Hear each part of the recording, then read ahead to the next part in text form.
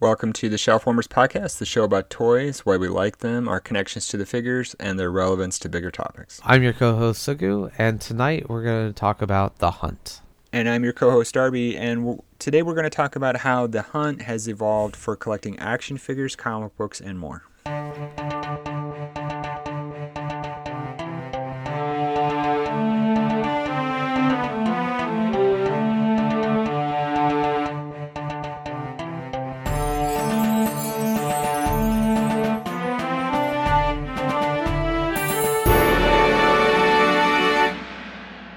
Before we begin, by way of introduction, I'm Darby Harn, the author of the novels Ever the Hero and A Country of Eternal Light. I'm a senior writer for Screen Rant and a contributor for Star Wars Newsnet.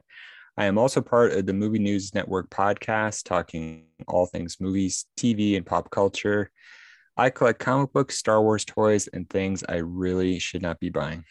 And I'm Sugu, your co-host. I work in IT and education, and I'm also passionate about writing and story.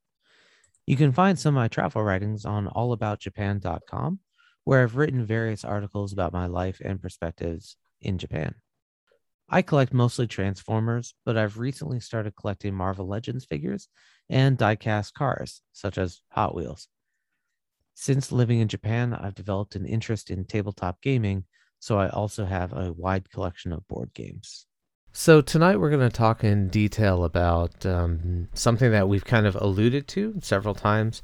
As collectors, we go on the hunt in capital letters, and it's something every collector has some sort of connection with.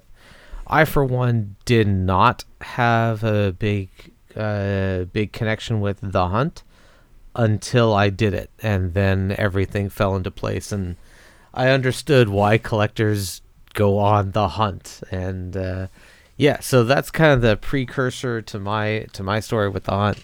How about you, Darb? Yeah, you probably felt good about it because it satisfied that sort of masculine capitalist craving that's been drilled into you by society. But to go forth and acquire, um, yeah, the hunt has been a big part of collecting. Probably the feature of collecting for most of my life, going back to when I was a kid.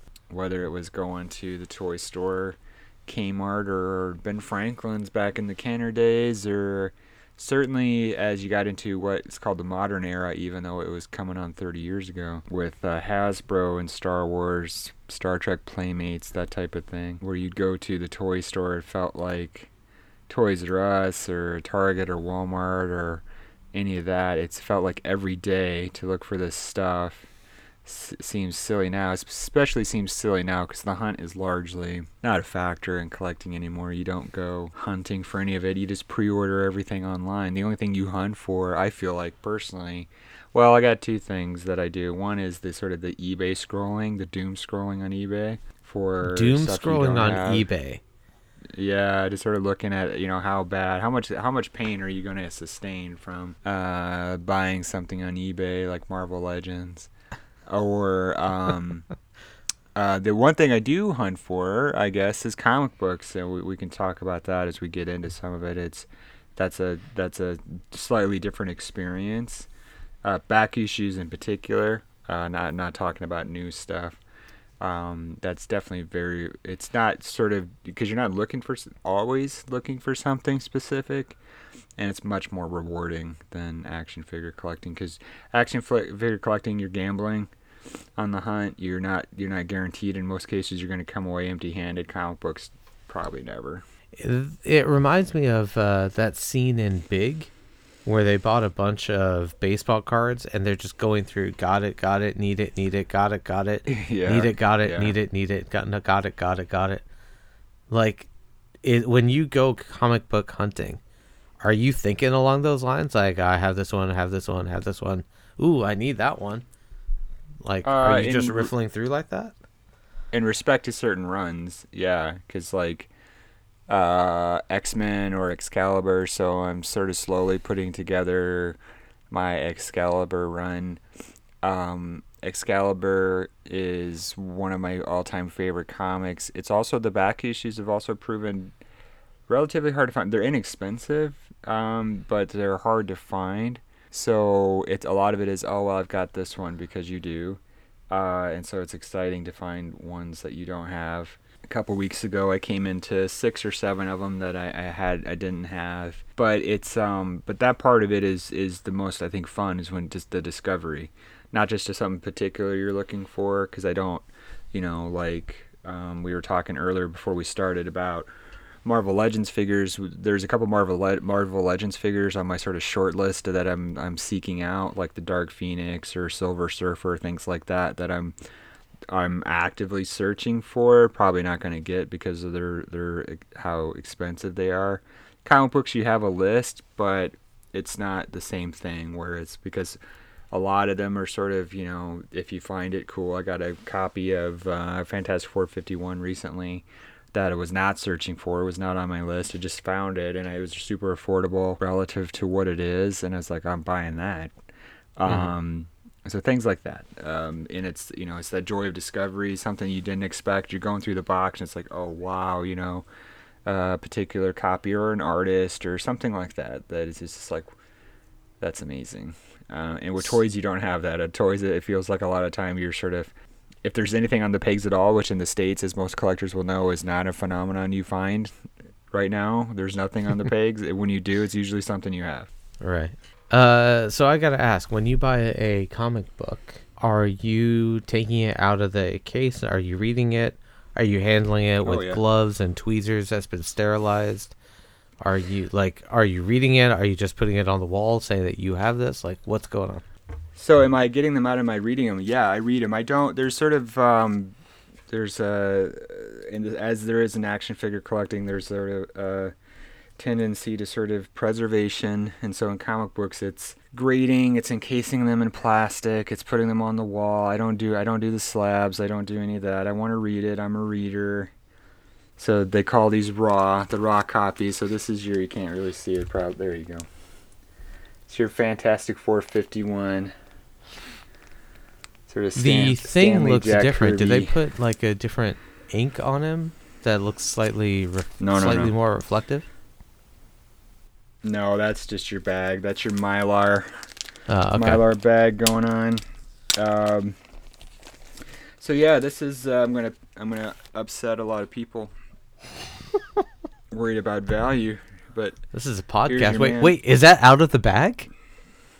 It's out of the bag. So this is one of the greatest comic books of all time. Certainly Marvel comic books. It's one of my favorite personal issues. This is where the Thing gets to be human for a day. This is before he was human for a lot in the later comics. First appearance of the Negative Zone, which is right here, one of the most famous pages of all time in Marvel comic books. This has that great old paper book smell, newsprint smell, like you walk into an old library or something like that. It's glorious. Really good condition. And I got a great deal on it, and I couldn't pass it up.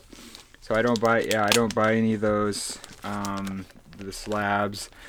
And actually, I know a lot of people, I haven't done it because I don't have that kind of money, but there are people who buy slab comic books that are encased in carbonite, and because they're generally super high grade, they're perfect, and then they bust them out of the slabs just to read.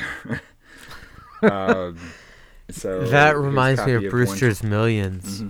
Yeah. Where he bought that stamp and then mailed it. Mailed it. Yeah. Here's a copy of X-Men 129. This first appearance of Kitty, first appearance of Emma. Part of the Dark Phoenix saga. Another major comic book. Also Raw, as they call it. But yeah, so I don't do any of that stuff. So I'm assuming that the books that you're buying, the comics that you're buying, they are used of some sort, especially since you're taking it out of the packaging. So they're probably not in perfect mint condition, as in like from the back of a warehouse for 30, 40, 50, 60 years. But they've been owned by someone, and then they've been sold back to that store. Yeah. Is there any sort of trace of its history? No, you've got every once in a while I'll come across one where the kid wrote inside. Marvel does the Marvel bullpen bulletins where the little monthly checklist of the comics that are coming out that month, and then kid will have marked them off somewhat similar to how they did back on you'll see a bunch of old Kenner cards, Star Wars card backs where they crossed off the ones they had, circled the ones they wanted. You see that Transformer all the time. catalogs. Transformer catalogs, and sometimes you find something really cool, like this one I pulled out here. This is 133, Uncanny X-Men. This is where Wolverine properly goes off the chain, I should say, for the first time and murders a bunch of unfortunate Hellfire Club goons. I bought this, and then I discovered after I bought it that Chris Claremont had signed this on the inside page, and then I did not know at the time was apparently his habit is to sign the interior page as opposed to the cover. So that was kind of a cool discovery. Yeah. What would that have done to the price of the comic? Yeah, it would have been definitely much more expensive had the person who sold it to me knew that as well. They did not know that. Good for me, I guess. But yeah, so it's yeah, every once in a while you'll see something like that. But yeah, and I have some other signed comics. I have some John Romita Jr. and then I think I have one or two other Claremont signed stuff. But I have a ton of X-Men comics. But yeah, these are out of collections, and they've been taken care of pretty well. When you get into your Fantastic Four here, 51, this comic is coming up on 60 years old, and for that, it's very, very well taken care of. It's obviously not as awesome as it was the day it came out, but so that's cool. I enjoy it, and I enjoy reading through them. They're meant to be read and enjoyed. Mm-hmm. You let your finger oils touch the page. Mm-hmm. Yeah. Yeah. These are they're comic books. I do not roll them up and put them in my back pocket as some people do. That type of thing. But so I try to take care of them now that I have them. But I read them all, and I enjoy them. I enjoy the discovery of revisiting the issues, especially ones that are a little bit before my time.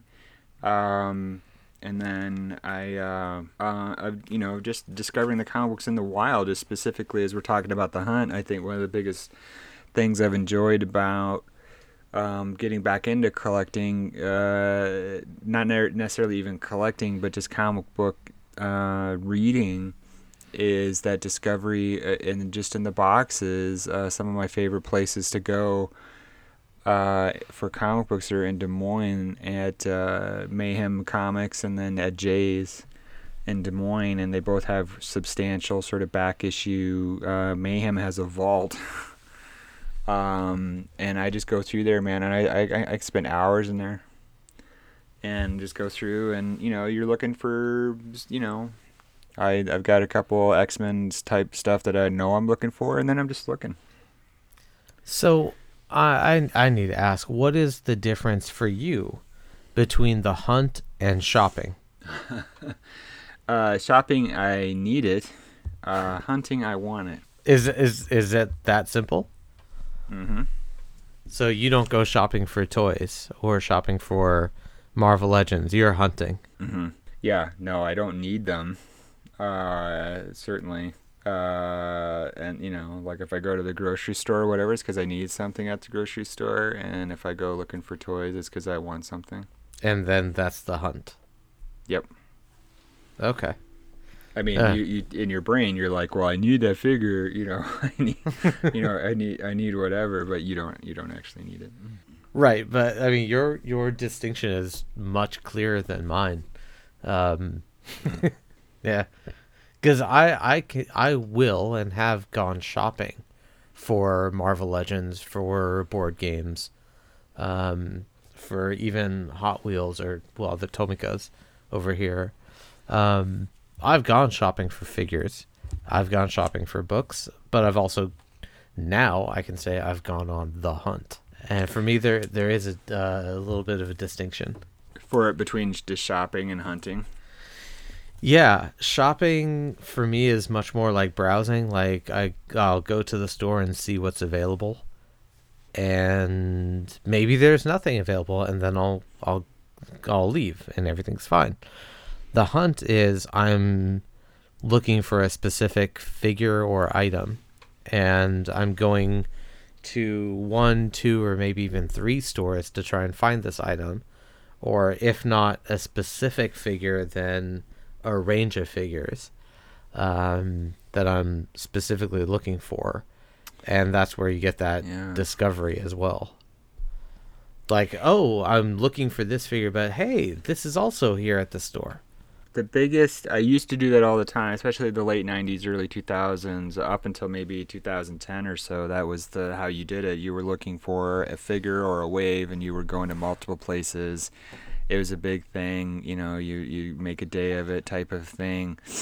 That's no longer the case, and there's a couple reasons for that. One is everything is online now, everything's just pre-order, and then the other thing is your retail options are diminished considerably down to Toys R Us. Toys R Us. We don't have Toys R Us anymore. Walmart and Target, and they don't have. They're not going to have it. They're not going to have your range of anything. The days of going into, you know, hitting all the stores and to find a particular wave is or a new figure is that's long gone. It's completely, the Toys R Us, or I keep saying Toys R Us, Target and Walmart, they're not going to carry everything. So you think of something like Marvel Legends, which we've been talking about. The Marvel Legends line is pretty vast. There are a number of different waves and sort of subsets through it. Walmart and Target don't carry all of it. So, for example, um, the some figures like Walmart got the What If wave. Target didn't. Target didn't get any of those. They both have Eternals substantially, Mm-hmm. but for whatever reason, Target so far seems to have skipped What If. And then the Age of Apocalypse wave, the X-Men wave that just came out, Target also did not get that. So they don't. If you want to find everything, you're going to find it online, and you're really savvy at this point as a collector. You're up on your pre-orders. You probably got your favorite place or places that you're a patron of, and then you just pre-order and it just shows up. You and I talked about this before too. It's like, oh, I forgot about that. It's like, it comes in the mail. I got the other day, the Fantastic Four, the retro figures showed up. I was looking forward to them, so that wasn't a surprise. But it's, yeah, they're announced. They go up for pre-order. You pre-order them on the spot, and then you wait however long. In some cases, it's very long, and you're just not looking for it because you're not going to find it. You're not going to find those Fantastic Four figures at retail right now. So What about older figures? Or are you fully caught up on all of your older figures that you don't need any of them anymore? Like, no, for like we example, were you're talking about. collecting comics that are older, Yeah, and you're looking through and yeah, finding those. What about figures? yeah. No, we were talking about earlier. Like with Marvel Legends, like I have a small group of Legends that I really want to get, and that's like the Dark Phoenix. So that's the giant size X-Men, Cyclops, the Silver Surfer, folks like that. They're super expensive. They're super hard to come by. So every once in a while, I'll look at them, and they're sort of on my radar. They're sort of figures that I can sort of knock off maybe one in every great once in a while. But with the comic books, you're trading off for me. So it's, do you buy like something like the Fantastic Four here, number 51, is going to set you back about the same as one of those figures. So it's a trade off. It's like, what is sort of more, where's there's more joy at. And so for me right now, it's generally in the comic books. There's sort of a ceiling for me with the comic books in terms of what I can afford and then what I want to afford. It's like I'm not going to do anything crazy, especially right now with the comic book market is out of control, has been for last year or so or more, and What do you mean? it's going back to just like the aftermarket prices. As sort of one impact of the pandemic has been sort of this inflationary aspect to aftermarket collecting. In every aspect of collecting has gone just crazy, action figures included.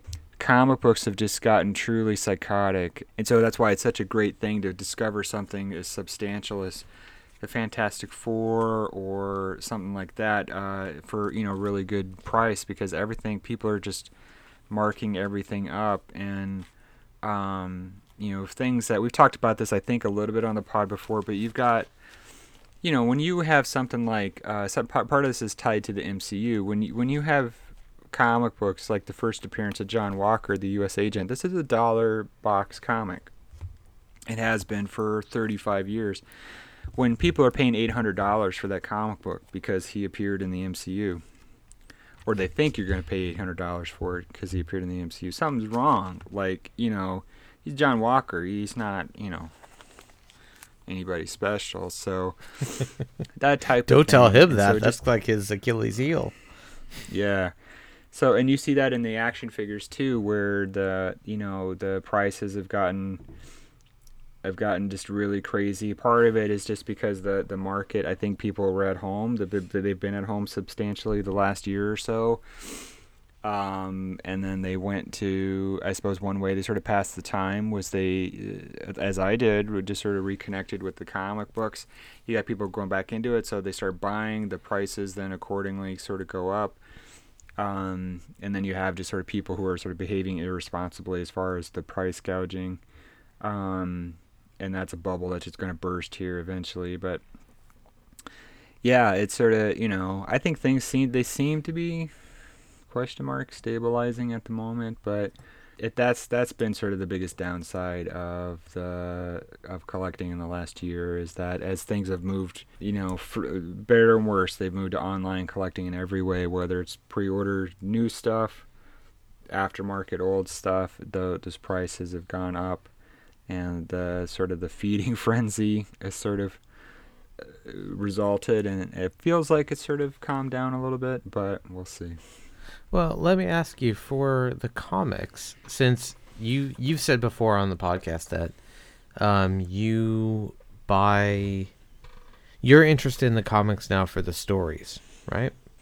Yeah, the story, the art. I've had such great conversations with other readers and collectors and artists as well, just about that, sort of the joy of the art, of the story, the character. But one of the most rewarding things about the comic book thing is to meet other fans of the comics. And you've always been part of the community, but like especially for me personally in the last year or so, just meet other fans who are on my level in terms of my unabashed fandom of Rachel or something like that, and that's been a real joy. Sure, the other side of everything being online, it's easier to find those communities. But yeah, why are you hunting for the individual comics and not, say, the collection of the stories? Do you know what I mean? Like, what I see a lot here is I don't have the individual comics available. What comes here are the collections, the books, the graphic novels of them. I was like that forever. I have a lot of graphic novels, and I would read mostly in trade, everything. And I never really got the online. I've done that more lately because of my job. I write a lot about comic books for my job. And so part of it, and that requires, I'm a senior writer for Screen Rant, as folks probably know, because I say it at the top of every show. That requires, as part of my writing, my articles requires a lot of images. I source a lot of those images online. I don't have a scanner. I'm not scanning my copies of comic books. So I do have an account, a Marvel Unlimited account, in which I have access to over 30 or whatever it is. They tell me every time I log in, 30,000 comic books. It's basically the library of Marvel, and so I have access to all these comics I'm buying, actually. But in many cases, they're particular Fantastic Four. They're in some cases they're scans, and they're not scans of the original. They're often scans from the original plate, and then they're recolored for digital. Oh, I see. They're not bad. They're not the original, and so I like the original. I'm also a tactile person. I like to have it in my hand. I like to see it. I like to read it. I do love the novelty of the original comic book, especially X-Men. Not so much Fantastic. I'm not going to be buying all the Fantastic Four because it's not realistic. But X-Men in particular, just because I'm such a big X-Men fan, I have enjoyed the sort of the challenge and the hunt of trying to piece that together, which was not my original goal. And I just sort of recently realized that that's what I'm doing, is I'm putting together this run. So. And it becomes some aspects of it are not affordable. Some aspects, it's mostly affordable, but some of them are very expensive. So that kind of answers another question that I had, is when you go on the hunt, you have a goal in mind. You're trying to complete the run, the set. Yes and no. Like for a long time, I was like, I have sort of ones I'm looking for. So like 129 was X-Men. 129 was one I'm looking for, and then now I have a couple. 139 is the one I'm looking for right now. If I find it, great. If I don't, it's not going anywhere. Hasn't gone anywhere in 40 years. And then I always find something else. I find something completely unexpected. How do you know what to look for with comic books? Like, what's the difference between 139 and 135? Well, as you know, Sugu, I'm a nerd. So I can quote you chapter and verse on comic books in general. I suppose this is why I feel like I've become a little bit of the comic book guy For The Simpsons? At all my jobs. Well, no, I mean, yeah, that episode sucked. I sort of certainly a Marvel Newsnet. We got a lot of great comic book writers at Screen Rant. Marvel Newsnet, I've sort of become known as the guy who, the MCU nerd. If you listen to me on my Marvel News, Movie Newsnet network podcast, I'm always the guy who's like, oh well, in this issue. So that type of thing. I stunned somebody the other day in a casual conversation by quoting the exact issue to this cover. They're like, do you remember we were talking about Marvel Legends? Actually, there's a Wolverine figure that just came out. He's not wearing the shirt, and he's actually from the cover of Uncanny X-Men 251, where he's sort of crucified on this X. Oh yeah, I've seen that. They were talking about it's like yeah. It's one of the more iconic covers, and they were talking about it. I'm like, yeah, that's 251, and they're like, how do you know that? And I'm like, I know it. And then, but yeah, no, so I just know this stuff.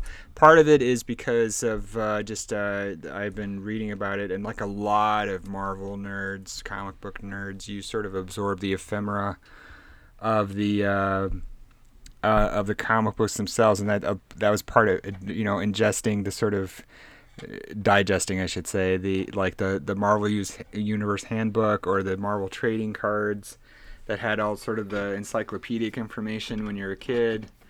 It's reading about it as you sort of get older, and there's sort of I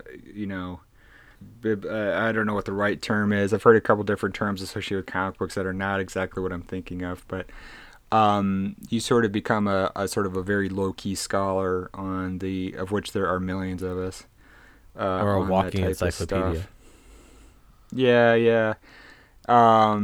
And so there's a certain weird, and just being who I am as a person, there's that I also just retain all of that stuff. It just goes, that's the stuff that I retain. Yeah. Is the completely useless encyclopedic information about Marvel until you comics. Get in the conversation where you have to pull it out. I will work it into anything. I'll tell you that right now. Yeah.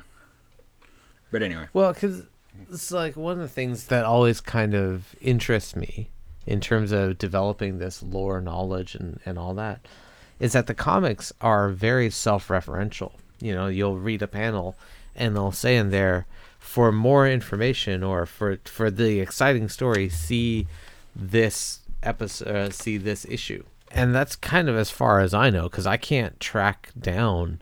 Like I would, if I were to do it, I would have to write down, okay, look for Spider-Man number 1667 or something like that. And then I'd have to write that down in a list somewhere and then go to the comic book store and try to find those.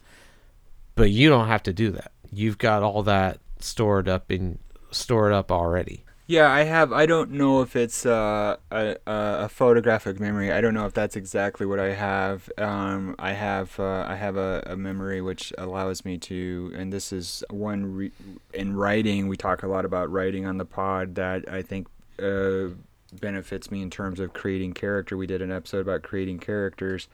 Is that I remember generally most everything what people say.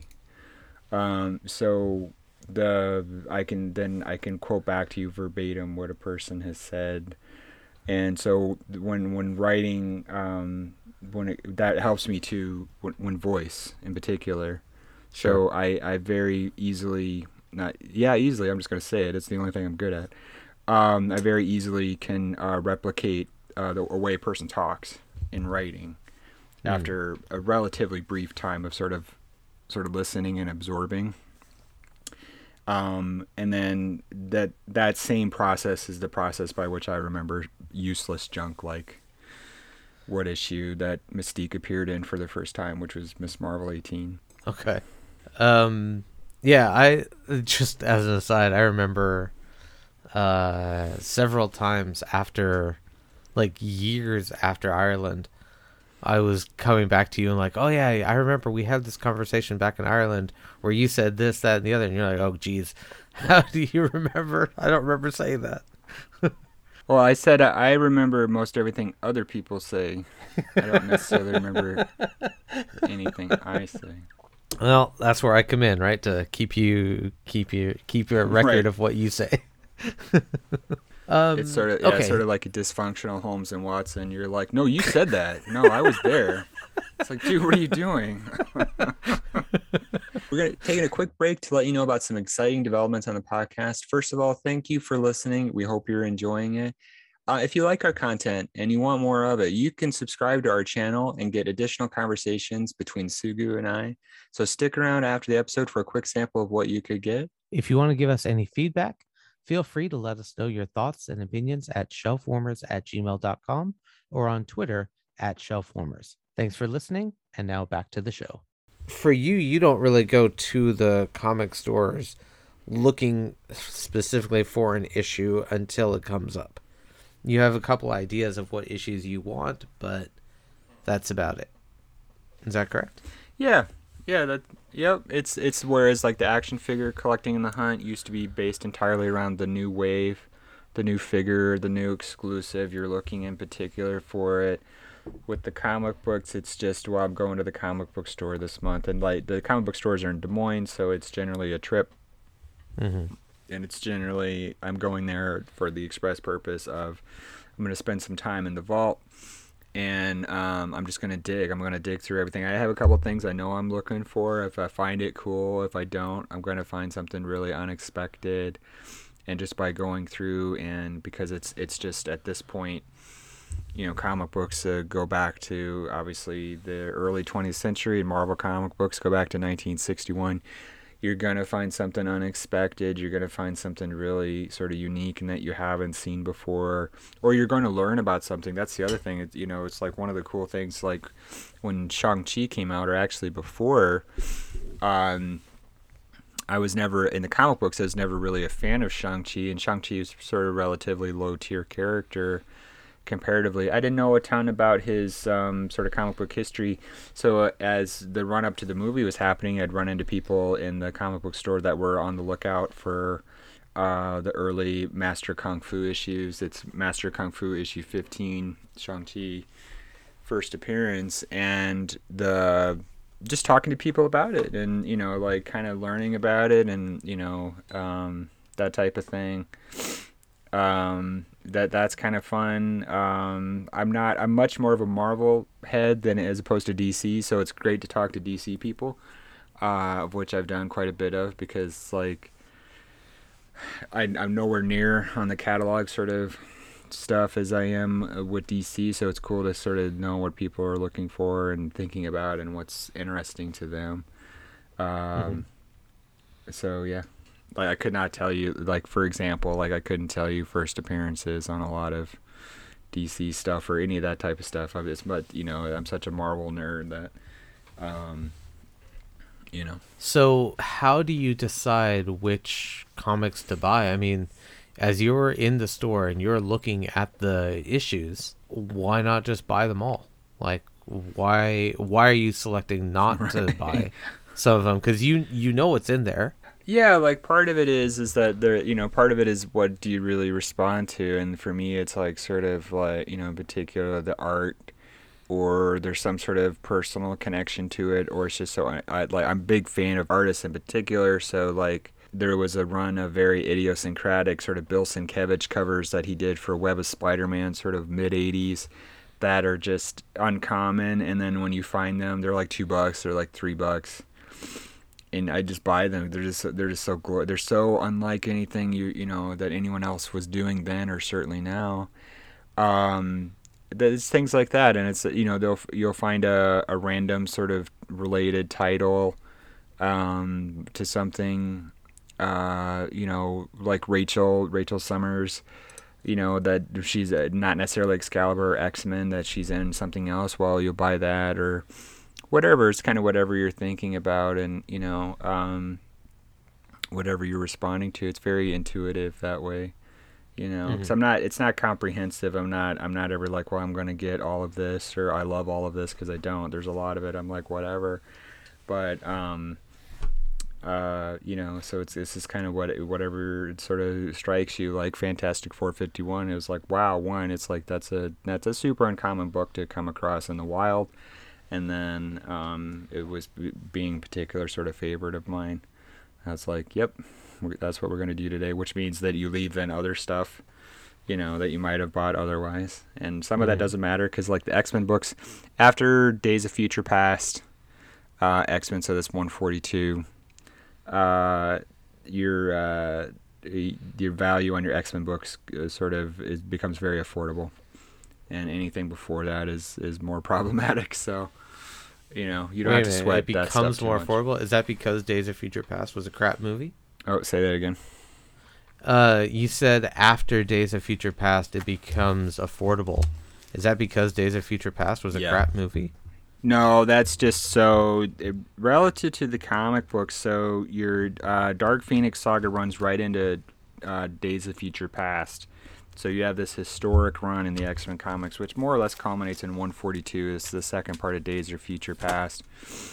And for whatever reason, that's sort of the demarcation line in the huge sort of values in X-Men comic books.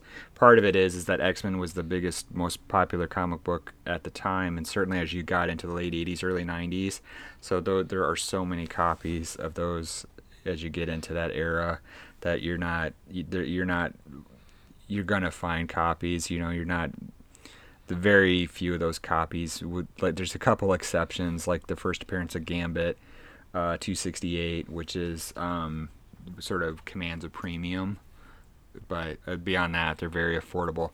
Before that, that space in between Giant Size X-Men and number 1 and 142, they can set you back. So Is you it know is it a supply issue? Like just because they didn't make as many?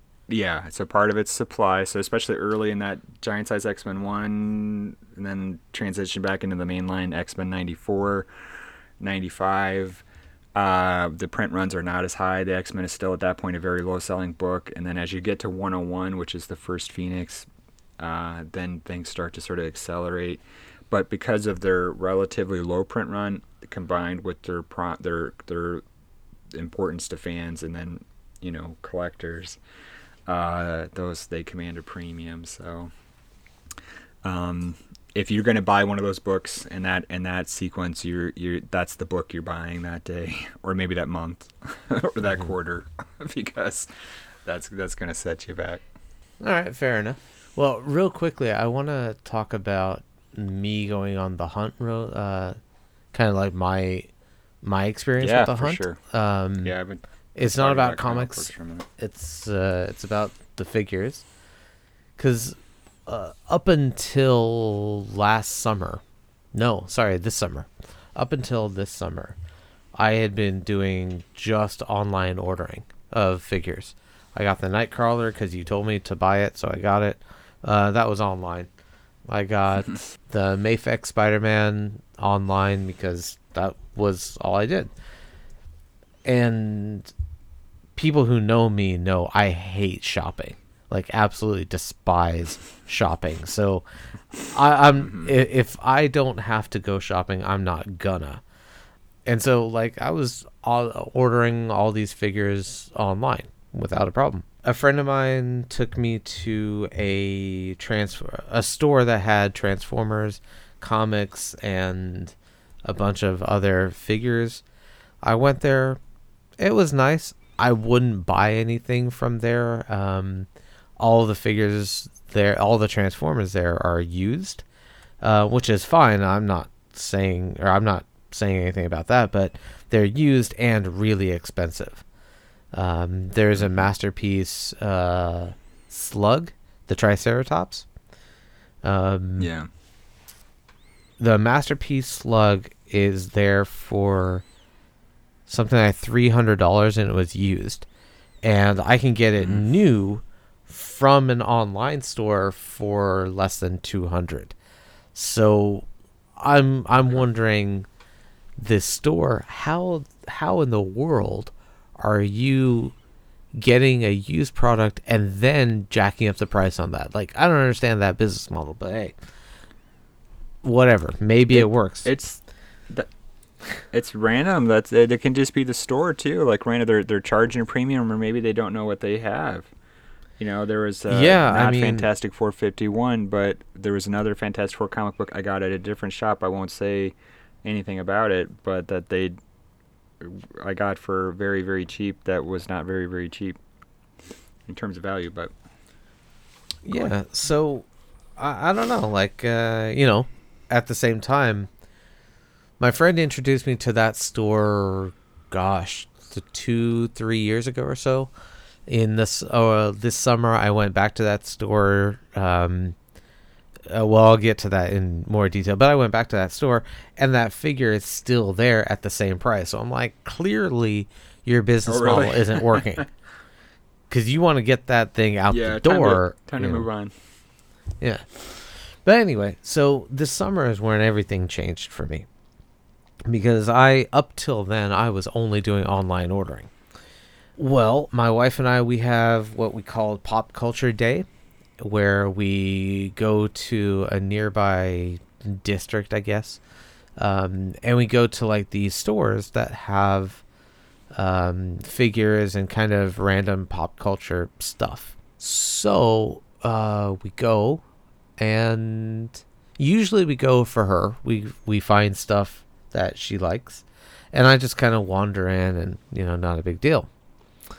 But we go there, and I see the Gray Beast figure.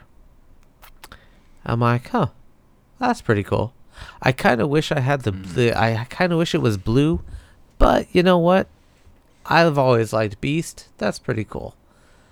And then I saw they came with a book and glasses, and I thought that's the best thing ever. And he's smiling as well. He's not like angry. I'm like, well, I have to get that. So I held it in my hand. Right next to it was a Black Panther figure. I'm like, damn, that's really cool too. I gotta get that. So now I have two figures in my hand, and my wife is off doing her own shopping. And she comes to see me. I'm like, and she goes, wait, what do you have in your hand? I'm like, I have to buy these things. I don't know what's going on, but I have to buy them. They're in my hand. I don't want anyone else to get them. I'm holding them. I will walk out of this store with them in my hand, with them in my bag. So I buy them, And the next weekend, was it the next weekend? I think it was actually the next day. We were talking like, oh, what do you want to do today? And I'm like, I want to go back to those stores. I want to see what else is there. So we go back and I look and I found another Black Panther figure that I had never seen before. I'm like, oh my God, this is cool. Wait a minute, this wasn't here the last time I went.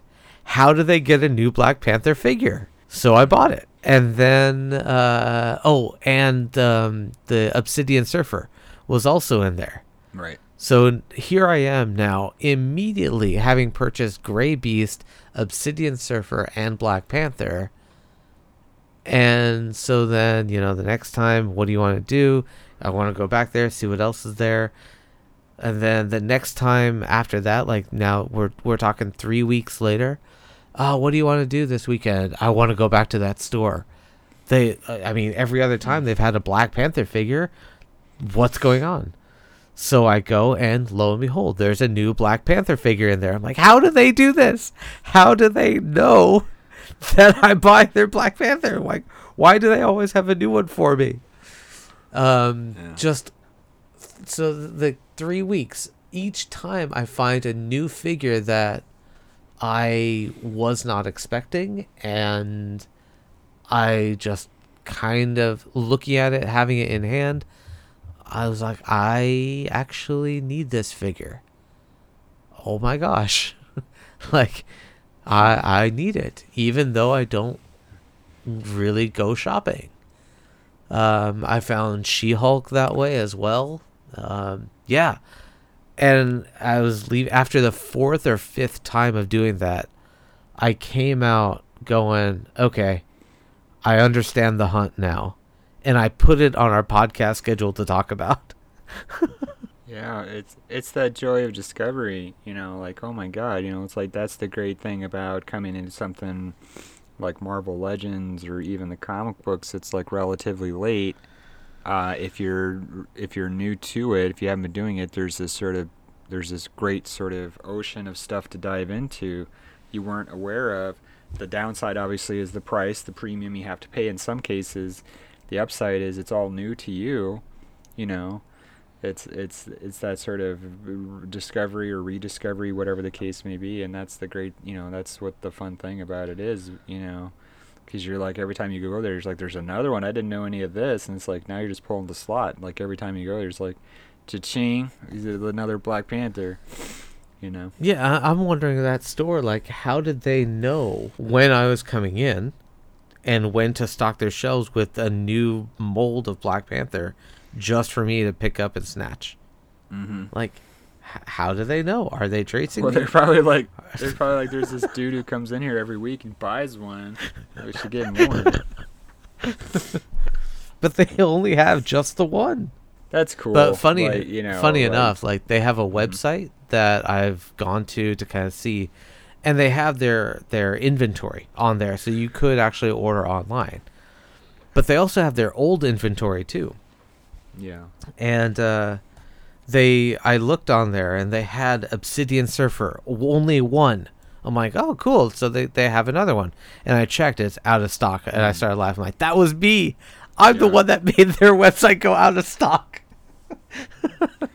That's so funny. It's like, with the comic books, I've actually been in Mayhem in Des Moines a few times when they'll get in new stuff, particular comic book, and they'll put it up, they'll advertise it on their website or Facebook or something, and I'll be standing there, and some guy, will come in, and then he'll be like, do you have, like, one of them was Amazing Spider-Man 14. It was the first appearance of Green Goblin, and he came in, do you still have it? And they had already sold it by the time he got there, and it was like, that type of thing, like, sort of just missed out on it. But the websites can, that's the other thing too with the doing online.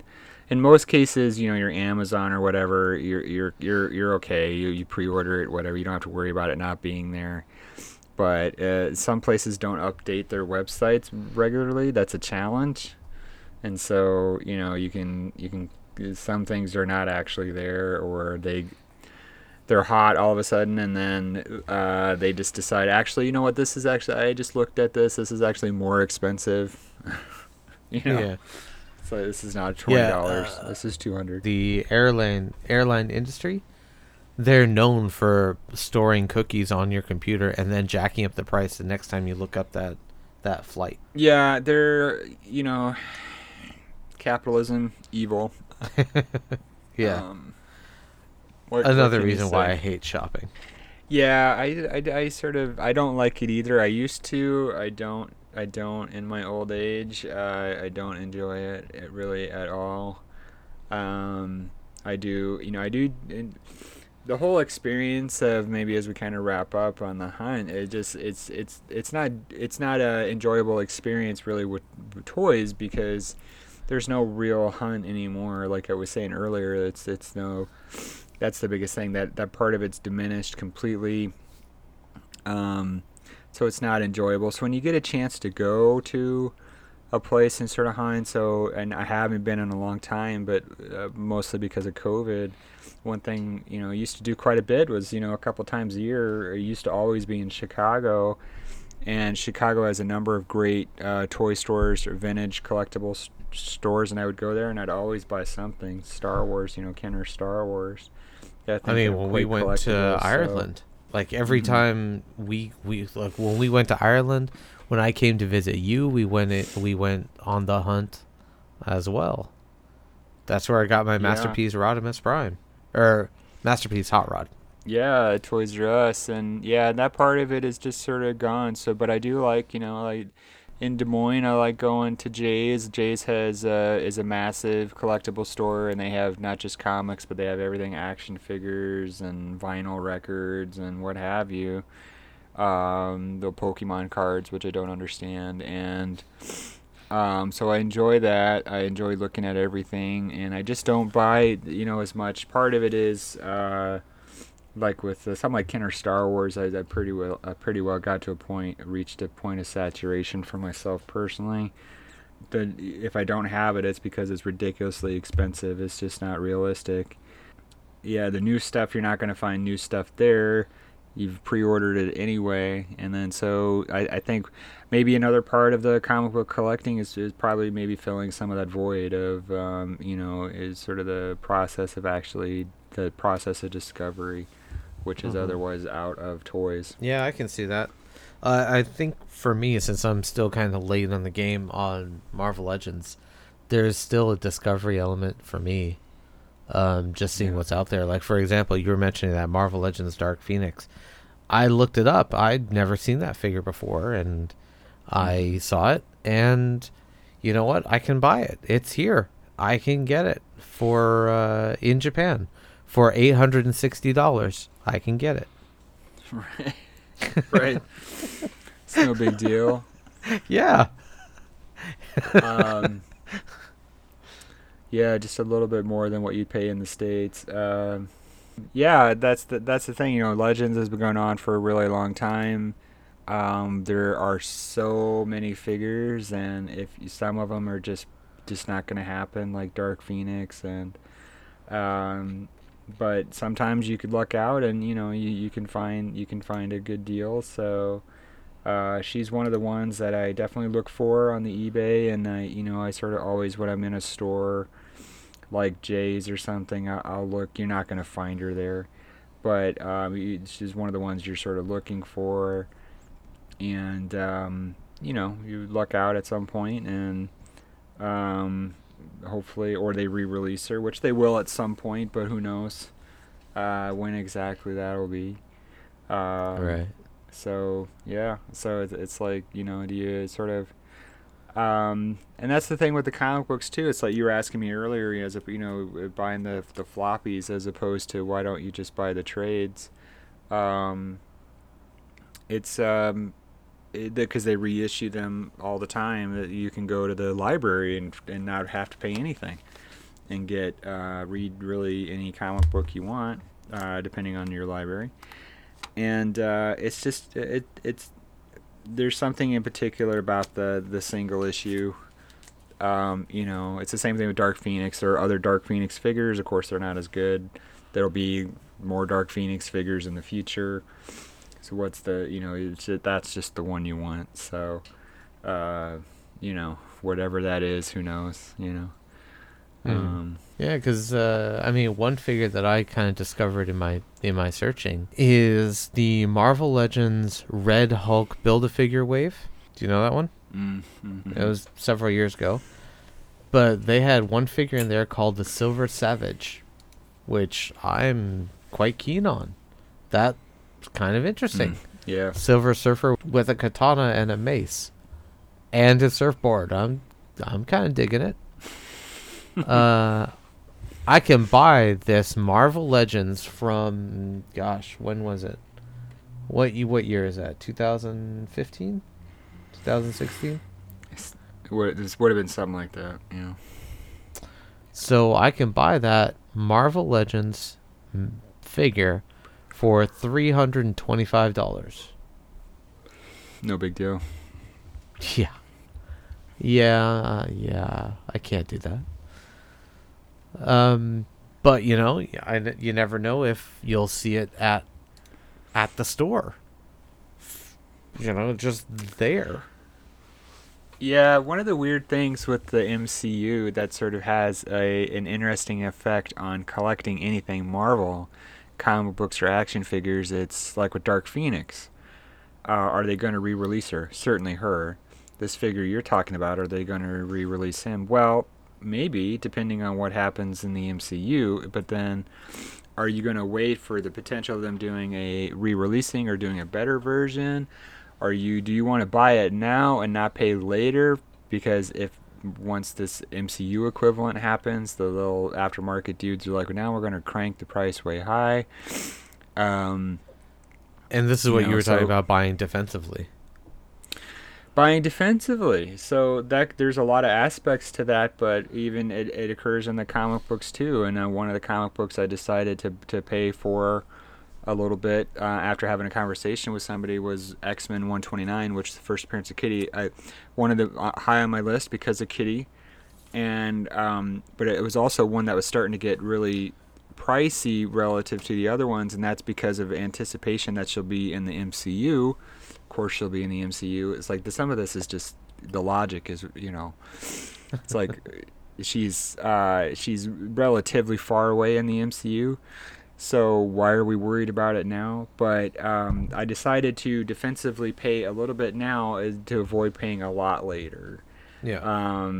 So I don't enjoy that, but that was one case, and that was the only case where that's what I was going to do, because that's the comic book I wanted the most out of these ones that I was sort of looking for, and I did not want to get into a situation where all of a sudden it's a $2,000 comic book because I waited and they announced that she's appearing in whatever movie. So they used the sort of aftermarket is sort of highly attuned to even rumor announcements. So like you'll get a rumor about X, Y, or Z, and the next thing you know, same thing with the action figures. Then those figures, the Shang-Chi, there was a Shang-Chi figure, a comic book figure that was in a wave, Spider-Man wave, maybe a year or two ago. I forget. Demo Goblin, and, I think.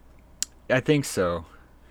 And that's a figure that's now, for obvious reasons, commands a premium. But that type of thing. So, and with Shang-Chi, there aren't any other real, as opposed to like Phoenix. Like if I just really want a Phoenix or a Dark Phoenix figure, I can go back to the Toy Biz ones, and I have options, I guess. Shang-Chi, not really. I believe that's the only version of him. It's an extremely obscure character, right? Because even that fairly, figure, until now, that'll change. Yeah, but that figure, that Shang-Chi, that one is styled after the comics in the 70s. The new comic run, he doesn't look like that.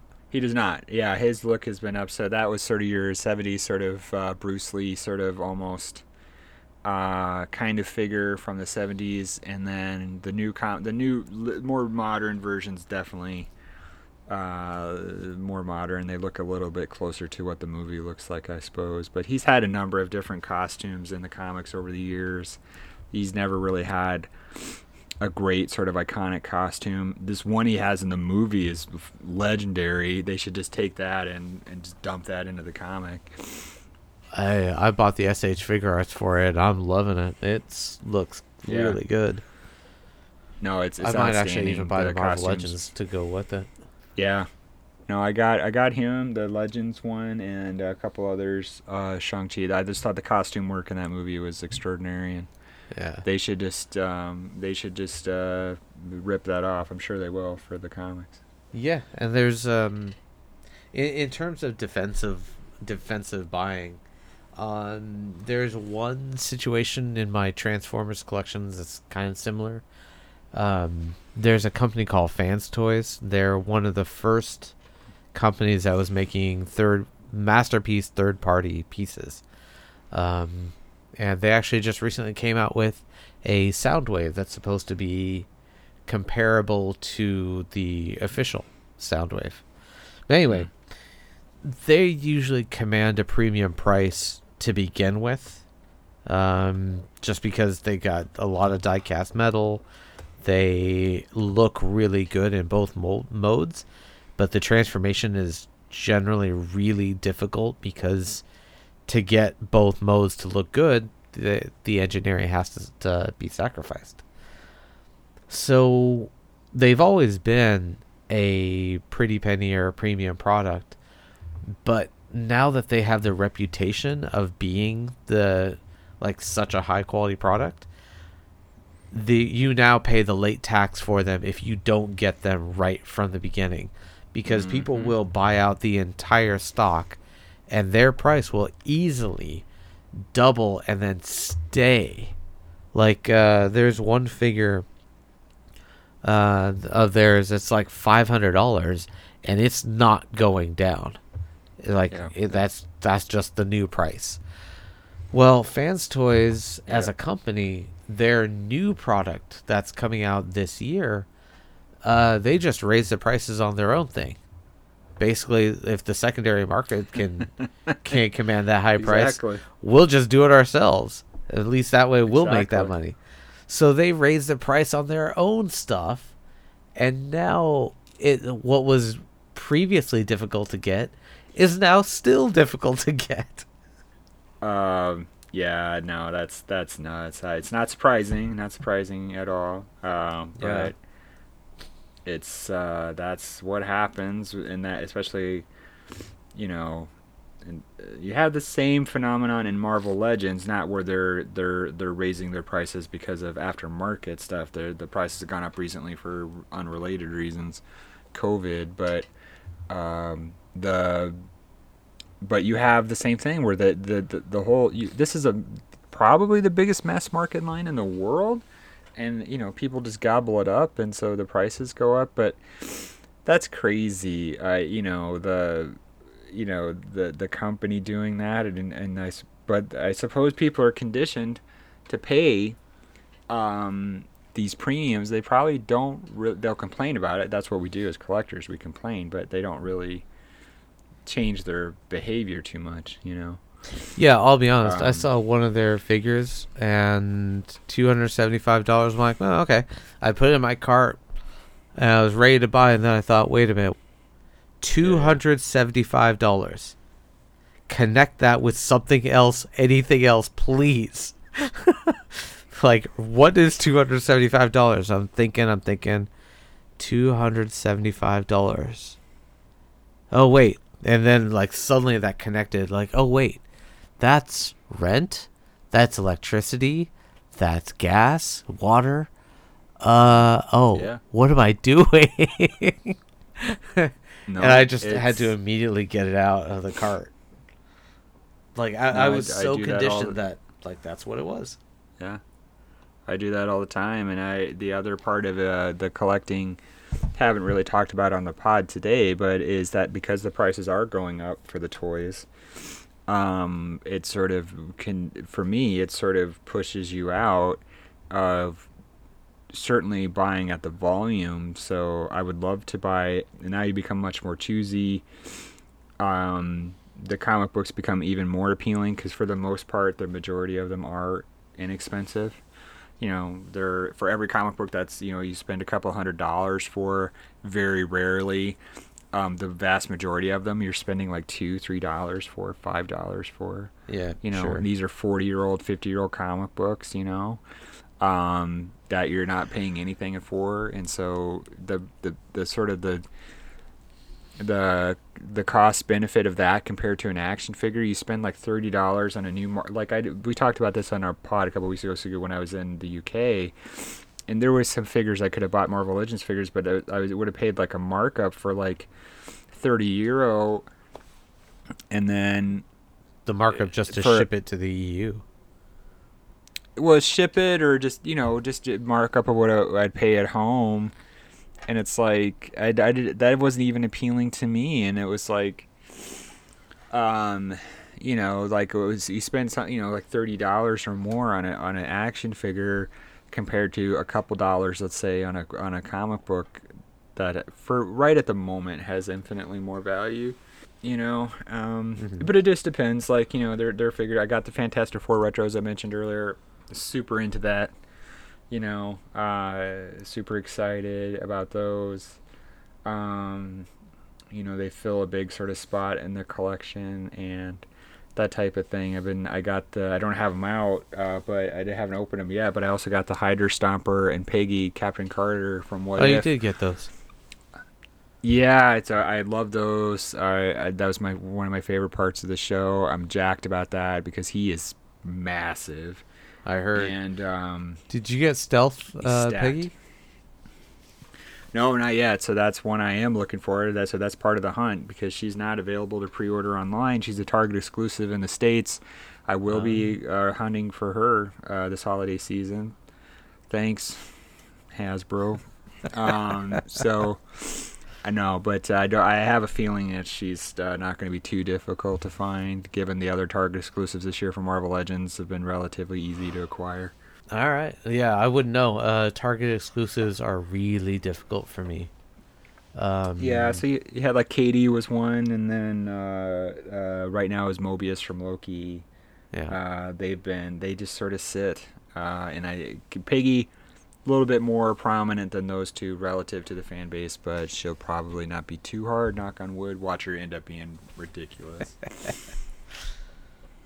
Yeah, I mean, we all know Kevin Feige listens to this. We all know that all these major CEOs. We Kevin, dictate market prices. Yeah, Kevin, who is responsible for all of Marvel Entertainment, is like, how can I piss off the Legends dudes? Oh, I know. I know. I listened to that podcast that one time, and I was like, I'm gonna make it hard. So, yeah, I know. It's the hunt. That's one of the things I do miss about collecting is the hunt, and I suppose you find other ways to do it. I'm curious to know other collectors if they're still doing it in some way, or has their patterns changed like mine have, or how are they just not doing it at all? I know a lot of people, just talking to them, they don't do it at all. They're very happy to pre-order, wait for it to come to them. It saves them obviously time, money, gas, all that stuff. I certainly understand that, but you do miss that sort of the joy of just going out there, you're going on the hunt, you're going to acquire, you're going to fulfill your sort of masculine capitalist identity, and but maybe we're better off without it. I have a feeling we are. Well, so this kind of, comes back to the audience then. Like, outside of action figures, outside of comics, outside of these, like, pop culture stuff, what do our audience collect? Books, board games, like, what do they collect? And do they have a hunt that they go on? And has that changed for them? I'd love to hear feedback on like shopping trends for other collections. Yeah, for sure. All right, so we leave it to the audience to send us feedback about that. Yeah. What's different now? Has the online distribution model affected your collections and your shopping? Is the hunt different based on what we've talked about today? How do people define the hunt differently? That'll do it for today, folks. Thanks again for joining us. Once again, I'm Darby Harn, and you can find more information about me and my books at my website, darbyharn.com. I'm also on Twitter at Darby Harn. Sugu, how can they find out more about us and the podcast? You can follow us on Apple Podcasts, Spotify, or wherever you get your podcasts. You can reach us at our email address, shelfwarmers@gmail.com. Send us feedback about the show, your thoughts, opinions, recommendations, and insights on our perspectives. We're always happy to hear from you, our audience, and we'd love to share your opinions on our next show. Again, that's shelfwarmers@gmail.com. And if email isn't your thing, we're also on Twitter. You can reach us at shelfwarmers. Give us a holler. We have new episodes every Friday. As always, remember to stay safe, wash your hands, practice social distancing, and get vaccinated when you can. Stick around to listen to a free clip of more content from us. Subscribe today, and you can hear the rest of the following and more. Bye-bye.